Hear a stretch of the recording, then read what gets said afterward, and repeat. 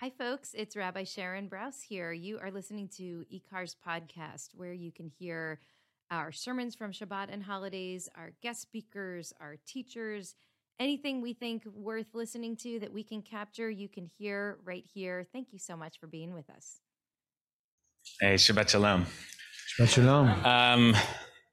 It's funny how quickly things get back to normal. Like it feels very quick. It's good. I'm happy. I'm seeing friends, and I had this the other night. These words came out of my mouth. A friend asked me if I wanted to come over for dinner, and I said, no, I have dinner plans. It's like, I haven't said that in a long time. And Joel told me that the Dodger Stadium's gonna fill up in a couple of weeks. Things are getting back to normal, and it's great, and thank God. And also it's a little much. It's a little overwhelming. I feel a little overstimulated after, a year in a box. As is always the case, always seems to be the case, it always does feel like the weekly Torah reading, the Parsha, is like right in step with us. This is the great Parshat Shlach, is the great story of the sin of the spies. These sort of it's really scouts, because they get sent out. The word is latur, to scout out the land. They get sent on a mission. Go check out the land of Canaan that you're going to cross over into, and tell us what's up over there. And they come back. They say it is good. It's flowing with milk and honey, just like you said. But they also are a little freaked out by the size of the people over there. There's the people are too big, and the fruit is too big, and the hills are too big. Everything's a little too much. Just a little too much, and they're just not sure that they're ready for this. Ki chazak hu mimenu. It's a little too much for us. We're not so sure that we're ready to go. And God is not happy with that. But I really feel in this moment like I get that feeling. I do get that feeling of not, whoa, it's a lot. It's a lot. And I want to be ready, but I feel a little overwhelmed. So what do we do with that feeling? How do we ready ourselves for entry out into the land?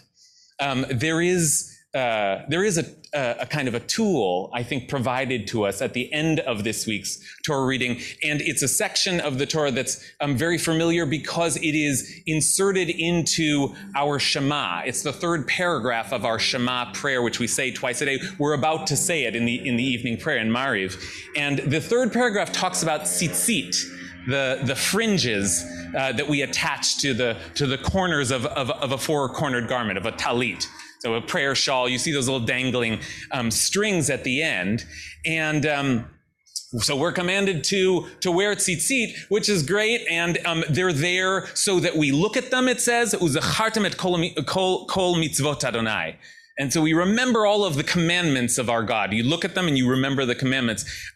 Great, but what is it doing here? Why is it here it seems so random, big story of the sin of the spies, and they're punished. And then just tucked in at the end, there's these laws about the thing that you look at to remember the commandments. Well, there is a connection. There's a very striking connection. And it is that we're supposed to remember these commandments and do them. V'lo taturu acharei levavchem v'acharei einechem.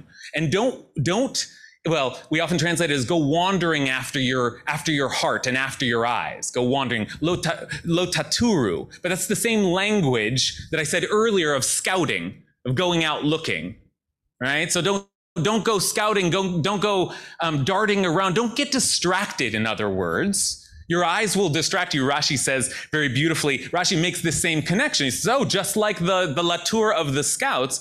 And Rashi says, the ha'enayim hem miraglim laguf. The eyes are the spies of the body, right? Because they're always darting around and looking, checking things out and getting distracted. Distraction is one of the themes of our age, right? I mean, we know that feeling. But usually it's just the extra distraction, the social media distraction on top of life. Right now, life itself feels a little distracting. There's a lot going. Suddenly I find all of the pressure that I felt and all of the obligations and all of that. I don't know, all of the FOMO. I don't know what to do tonight. I don't know where to go. I'm not sure what to do with myself, right? And this mitzvah, this commandment of tzitzit is meant to center us, to remind us of what's important. Somehow I feel like in a crisis, it's easier to remember what's important, right? This past year wasn't a good year. There's a lot of loneliness and boredom in this year, but I also had a lot of focus. I had a lot of the landscape was cleared and things got pared down to the basics. And I think a lot of us were able to refigure our priorities, to remember what was most important, what was most valuable, what was most true. And now I'm losing that focus. And I want to keep that focus as I head out now into the land, into the world. I want to hold on to some of that. So whatever revelation you had in the desert, what did you realize this year? What felt deeply true to you this year? What space of quiet and focus and attention and emet truth did you find this year? How am I going to hold on to that? So we need tzitzit, we need reminders. We need what reminders can you put in place in your life to remember the things you learned this year because they were important, and you're hopefully never going to have a year like this again. Right? How do I stay focused? How do I remember? What will be your reminders? And if you can't come up with any off the top of your head, we got, a whole catalog of them in this religion, right? We got 613 of them. This religion is reminders. This whole religion is about staying present in the moment, in our actions, being aware. That's what the mitzvot are. It's an attempt to be present in all of our actions.